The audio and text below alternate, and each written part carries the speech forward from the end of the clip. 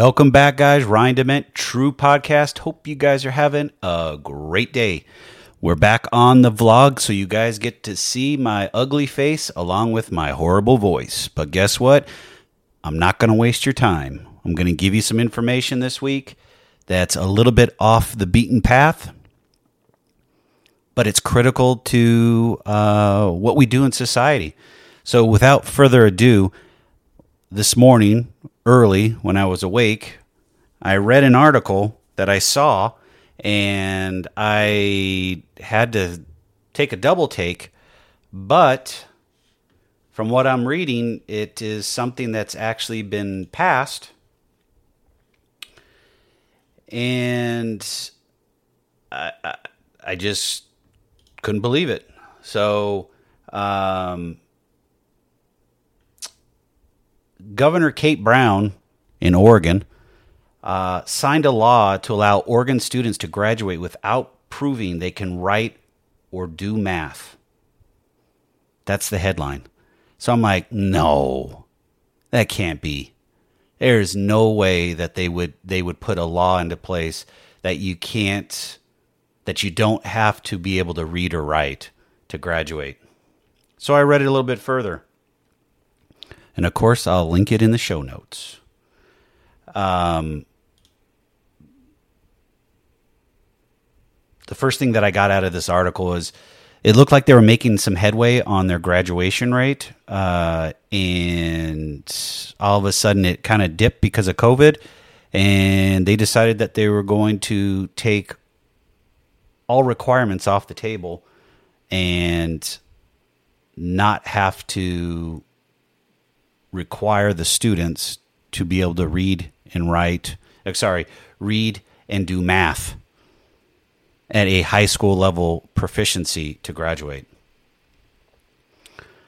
So it looks like there was another law in place that was put in place in 2009 that basically told and stated that all graduating students of high school had to be proficient in math and reading.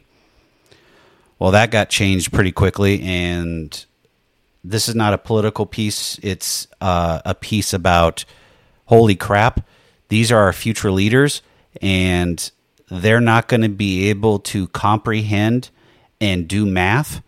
How are they supposed to be able to survive in life? How are they supposed to get a job? How are they supposed to teach their kids how to comprehend and do math? This is crazy. So then the article goes on to say they're going to re-review this in 2022, but until then,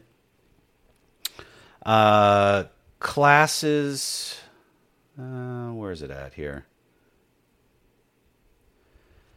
But classes, the graduating classes starting this year will actually be under this realm, to where they will not have to pass a basic math and comprehension test to graduate. So that means that the next 5 classes that are going to graduate will be graduating without the needing to demonstrate proficiency in math and writing. I don't know about you guys, but that's just perpetuating a cycle that we don't need to be in, especially for our future leaders and our future Americans. So then I was curious, how many students graduate in the state of Oregon every year? So I went to their Department of Education website, and this is just numbers I pulled from their site, and I've got the link for proof. I don't know what their graduation rate is because I didn't do that homework on this article. The 2019-2020 academic year, 34,580 students graduated. And then for 2020 to 2021 academic year, it's 35,170. So 35,170 students starting 2021 have already graduated and didn't have to be proficient in math and writing. Wow. Mind-blowing. So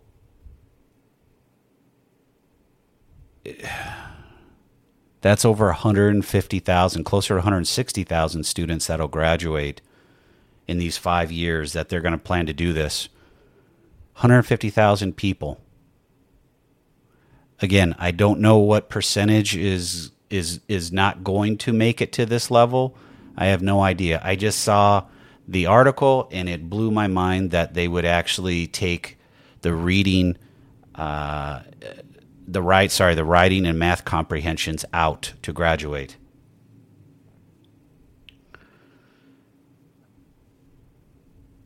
But then in this other piece, it says at the bottom of it, much of the criticism of the graduation requirements was targeted at standardization tests.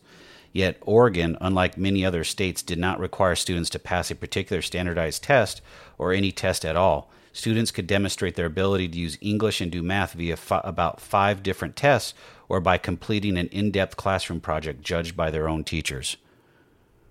Okay, at least there was some type of standard. You don't have to have a standardized test, but there was some type of standard that you could at least figure out, can they actually read and write and actually do math?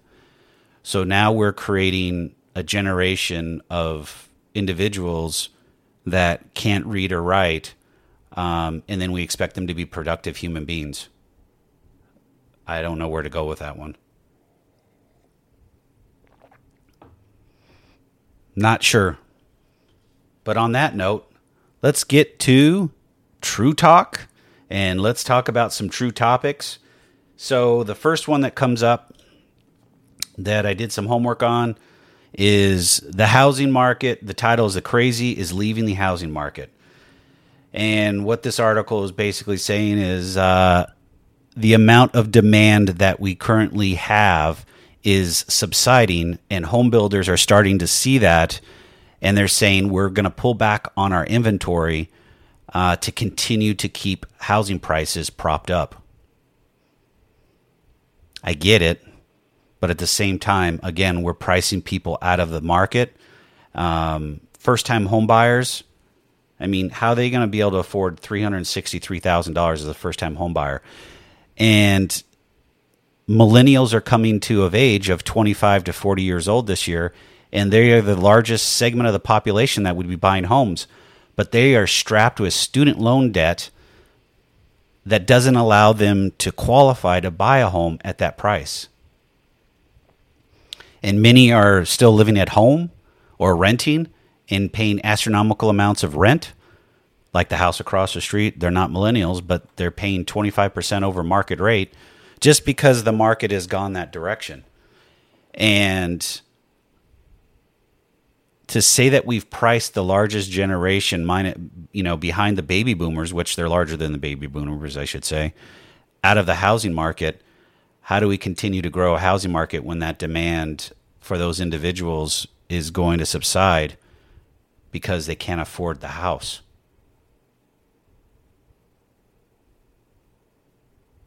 You just can't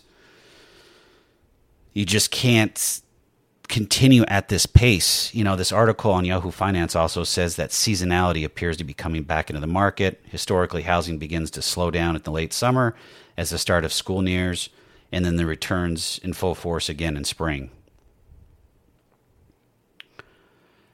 It could be a bunch of things, but it ends up being supply and demand, back to what I've exactly said from day one.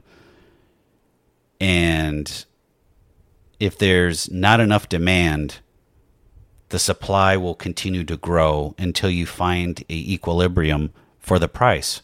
And currently the prices are too high, and how are people going to afford it?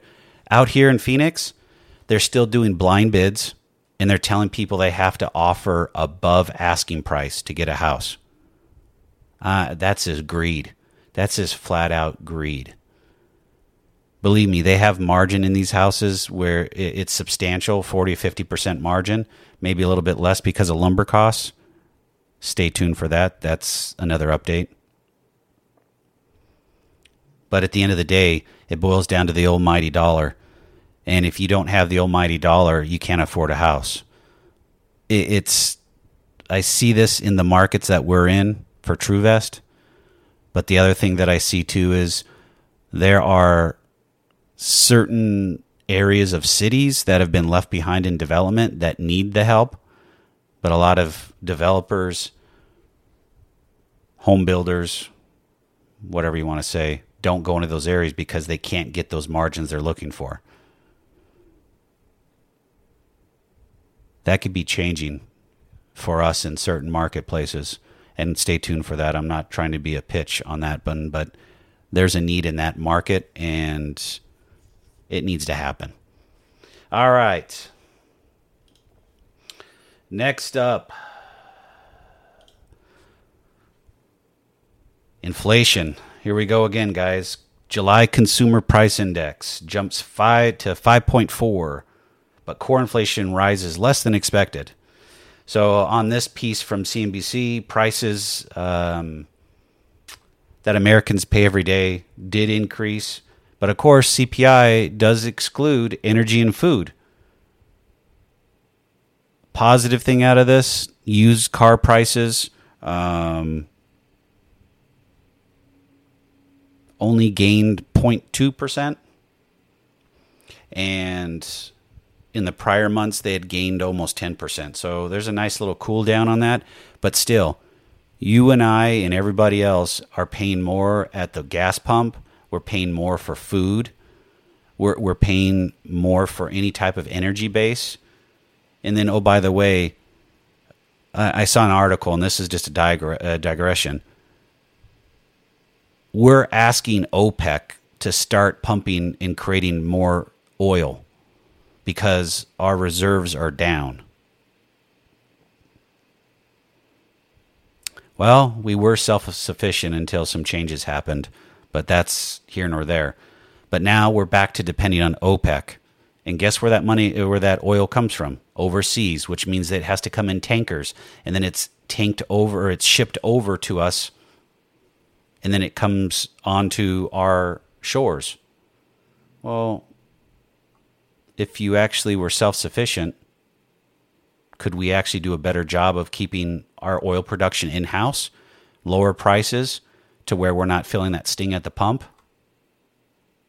I'd like to hear your opinion on that one, because I'd leave that one open for interpretation. Let's see. Unemployment. This also came from CNBC. 3.4 million Americans are still on long-term unemployment. About 3.4 million workers were on long-term employment in July, according to the Bureau of Labor Statistics. That's down by about 560,000 from June, but still represents 2 in 5 jobless individuals. Long-term unemployment is a period of joblessness lasting at least 6 months and poses elevated financial risk for households. So the July job growth came out at $946,000. Whoops, more coffee. 943,000 new jobs were created. But we still have a shortage of individuals that are looking to get back into the workplace and get a job. So you have employers begging for new people to come into the market because they're so shorthanded, but they can't hire enough people to keep up with demand. And the two sides are basically, you have the additional stimulus coming from the federal government, which is ending next month. And then you have people also saying that people are not being paid enough, so minimum wage needs to be $15 or $20 to make it livable. In some cities, I'd say that's correct. On some major cities, that is very true. But then in some cities, you don't need to have a $20 or $30 minimum wage. I mean, at some point, balancing everything out to what is needed by the worker and then the business has to happen, because ultimately at $20 or $30 an hour, you're not going to have very many businesses around because they can't afford to pay employees that dollar amount per hour. It just becomes unfeasible. They'll have zero margin and they'll lose money. So when do we balance those things out and be able to find a happy medium to make this work for both sides? And I think that's the piece that's really missing, is that conversation piece of figuring out how can that work for both sides and be able to come up with a solution. Because ultimately, back to, students graduating with zero math or not proficient in math or comprehension, I don't know how those individuals are going to do in the workplace if they can't just do those basic things when they're doing a job. It doesn't matter what type of job it is. You have to be able to read and write and understand math in a job. It's just life. So that's going to be a pretty tough one to sell, but we'll see where that goes. I mean, that's a problem. Another piece from CNBC, but it's on the same piece I was just talking about. America's small businesses still can't find workers, but that's not the biggest problem. They're saying over 40% of small businesses across America are experiencing a rising cost of worker wages. Almost one third, 31% say they have open roles they have not been able to fill for at least 3 months, up from 24% last quarter and 16% in the first quarter of 2020. The labor situation has resulted in 41% of small business owners saying they are currently experiencing a rising cost in wages, according to a new CNBC Momentum survey. And then the other piece that I saw was that they, in this article, small business owners are willing to work with employees, but the demands from the employees are on the extreme side, to where the small business owner can't actually handle them. People are wanting, free tuition to school. They're wanting sign-on bonuses. They're wanting free health care.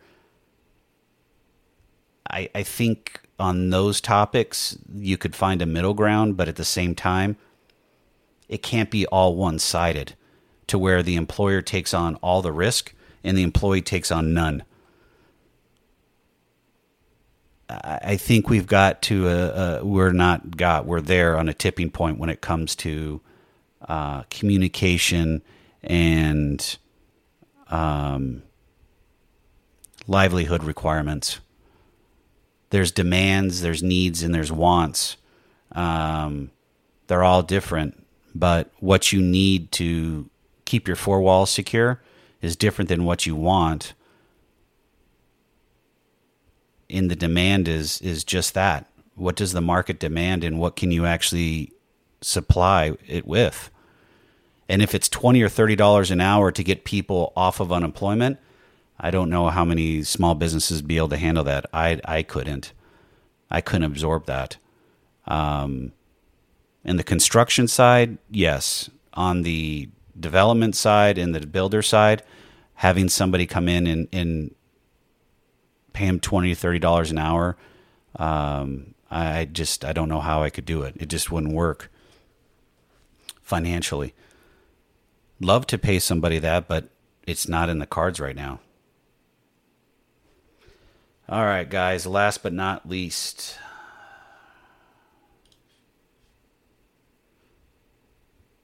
this article, it caught my eye last night. The 10 U.S. states with the most credit card debt. It says Americans started 2021 with a nearly $900 billion in credit card debt, and the amount is projected to increase by $60 billion by the end of the year.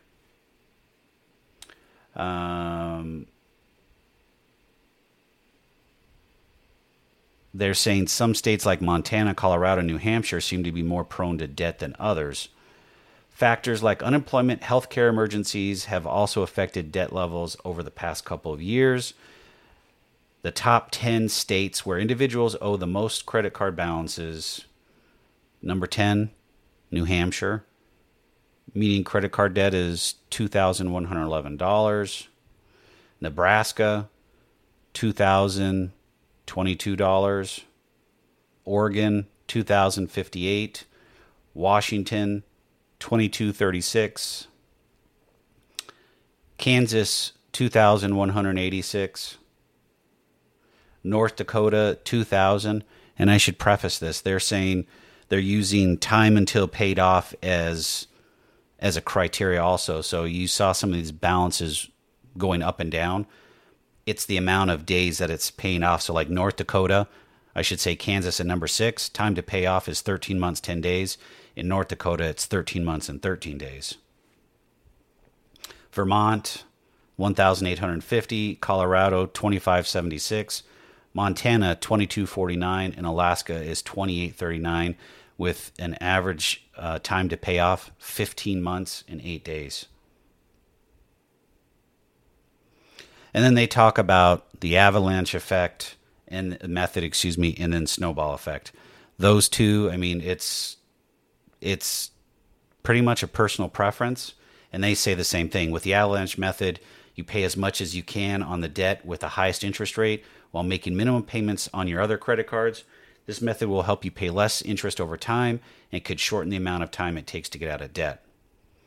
However, this method requires a lot of discipline and commitment in order to streamline all your extra cash into one area of debt. With the snowball method, you pay off the smallest debt amount first, regardless of interest rate, then move on to the second smallest, and so on. While this method can prove to be more expensive, it's what you want to use when you need to motivate yourself with quicker results. Snowball effect is what got me out of debt also, guys. I'm kind of prone to, I'm not prone. I like it. It works better for me. They also said, although the snowball method may be easier to implement, it may also take longer to become debt free. It is, but if you stay disciplined, the difference between the avalanche and the snowball also is within the avalanche, there's not a lot of focus on the four walls and making sure you have that emergency fund there so you're not outspending. And snowball is going to look at the whole holistic picture budget-wise and making sure before you even start paying any debt off that you actually have at least $1,000 emergency fund. So if that life moment happens, you have money set aside already. And I know it's tough when you're living paycheck to paycheck or you're on a lower income. It is tough, but it still can be done. It's just a matter of discipline and how bad do you want it. And we can go, that's a whole nother topic we can go into. Guys, those were the 4 topics this week that I wanted to talk about. I will link them in the show notes. I hope you guys have a great day. Stay safe, stay healthy. Don't be afraid to communicate with others that have differing opinions. And just remember, we're all humans. And we do care about one another and be respectful of one another. Have a great day. I'll see you guys on the other side.